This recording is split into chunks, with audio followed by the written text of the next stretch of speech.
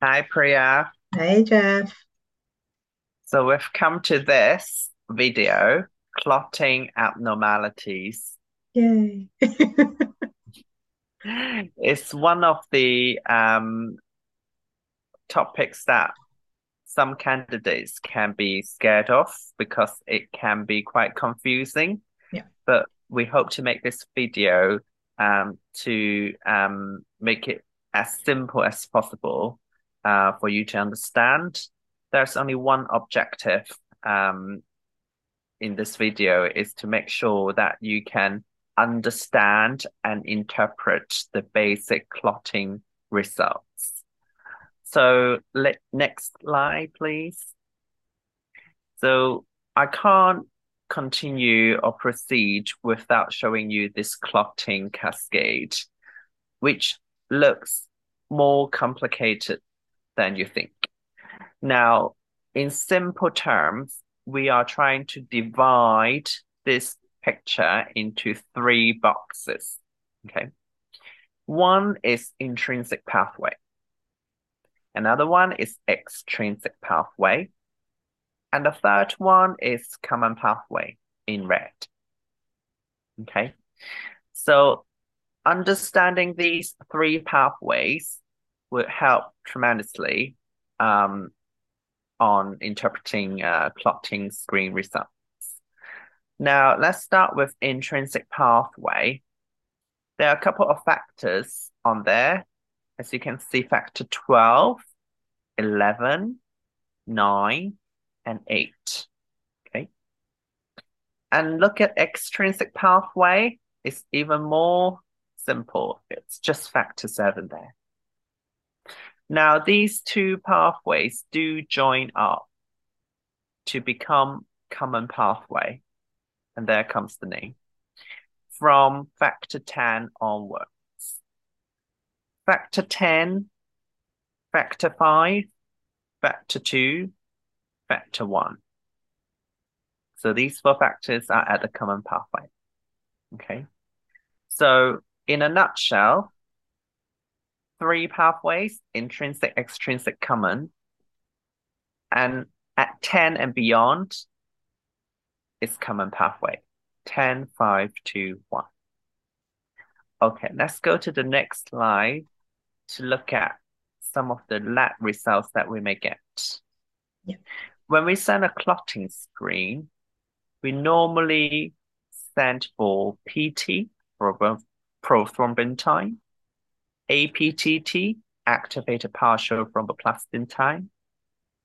And in some hospital, they also give you the fibrinogen level as well. Now, PT measures the extrinsic pathway as well as the common pathway. The easier way to remember is T stands for tennis, and you play tennis outdoors. One of our consultants told us this. APTT, the last two T's, stand for table tennis. So you play table tennis indoors, so it's intrinsic pathway plus the common pathway. So now, Priya, question for you. What factors affect the PT? If I tell you PT measures the extrinsic as well as the common pathways. So it will be factor 7 as well as 10, 5, 2, and 1. Good. What about APTT if I tell you that the factors in intrinsic pathway and common pathways are measured? So that would be 12, 11, 9, 8, and again 10, 5, 2, 1. That's right. What about fibrinogen? So fibrinogen is the end of the whole clotting cascade. So if that is low, then I'm assuming that that will affect both the PT and the APTT. So they'll both be prolonged. Yes. The fibrinogen is factor 1 and it's in the end stage of the common pathway. Hmm. So if fibrinogen is low, APTT and PT are also going to be prolonged. Okay, if you just remember fibrinogen is the last factor, factor one. Yeah. Okay. Now, that is essentially what your clotting tests are gonna tell you. Yeah. Yeah. If there is any anticoagulation effects affecting certain factors, they will be reflected on these values. Okay.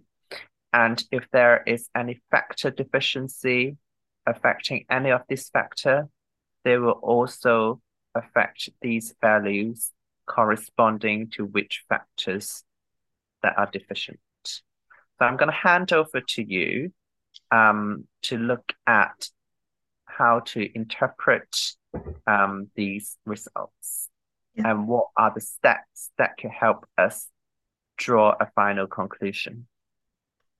Thank you, Jeff. So looking at the workup of a patient, so if we are referred somebody who has a clotting abnormality, the first thing we'll always ask is to repeat the test, just because there can be so many factors that can affect a clotting level. For example, you may remember like the lab often calling you saying that your sample's underfilled, which is probably the most frustrating call you may get when you try to take some blood tests from a patient. Or there may be because of the way it's sat out in the sun for many hours. So all these things can actually influence the clotting test, which is why it's so important to repeat it if it's abnormal to be sure it's a true abnormality. The next thing is that we often will ask for bleeding history from the patient. So has this patient had a long history of bleeding? You know, what's been going on? We may even take history up, from their childhood to see, is this something that's been there for a while? And what we look for is challenges. So what we mean by that is, have they had any surgical procedures and had complications from this? In terms, in women who've had children, did they have problems after delivering their babies? Did they bleed a lot? So we do go into a bit more detail when we're asking these things. So it's always good to mention this if you're asked in an interview that you would take a bleeding history. And the next thing, as Jeff has already alluded to, is medication. So anticoagulants that they're taking, any recent injections, anything at all, it's always good to know what medications some patients have been taking. So if we do confirm that the coagulation is abnormal, you may notice that often we will say to you that we need to do a 50-50. So essentially that's a posh way of us saying like we're trying to mix the blood sample we've got with some normal blood samples which have the normal levels of factors, because as Jeff has already said, the reason they're prolonged is because the factors are deficient, and that's what we're looking for.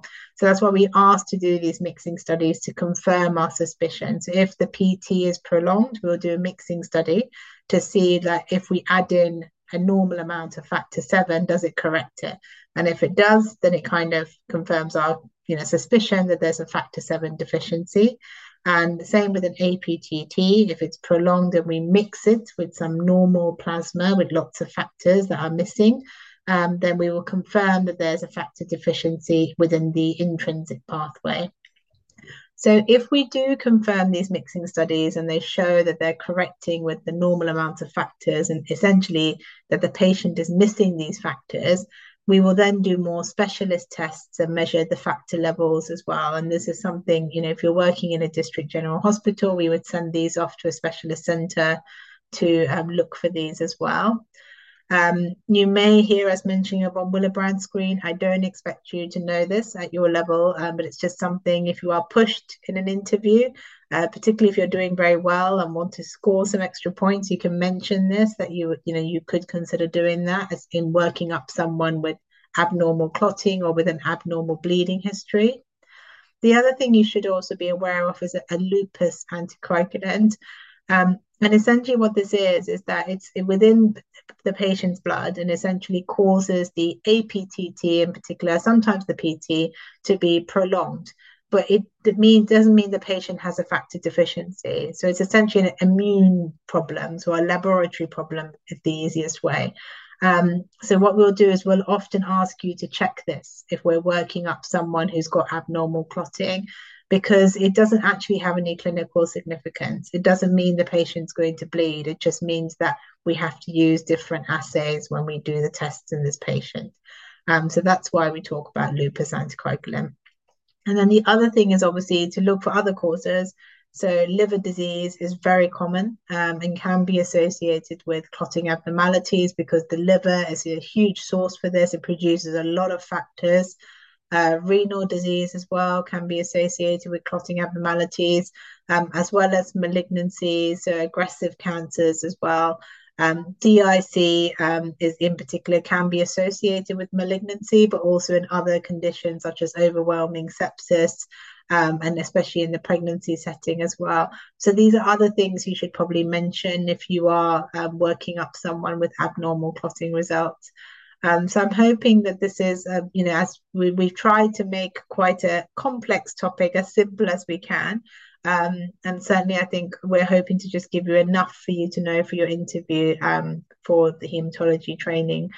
Jeff, have I missed anything? Or you're on mute, lovely Jeff. Sorry. That's all We right. do have a couple of other videos. There's one on bleeding on anticoagulation, and that tells you what clotting test would be deranged corresponding to what anticoagulation Mm, the patient is on. And also, we are also going to do a couple of clinical scenarios to go a bit more into details, what sort of questions you may ask, and also give you a couple of examples on how to explain some deranged clotting test. So I think in this video, we just really want to highlight the picture. So go back and have a read and try and dissect it a little bit more to help you understand the PT, APTT, and fibrinogen. Last but not least, sometimes we use INR and PT interchangeably. INR is designed as a test derived from the PT to specifically measure warfarin level. So some hematologists don't like you saying INR if the patient is not on warfarin. So be careful yeah. in interview to always stick with PT unless the patient's on warfarin, then you can of course say INR. Thank you very much, Jeff. I hope you guys have find this useful. Thank you. Thanks. Thank you.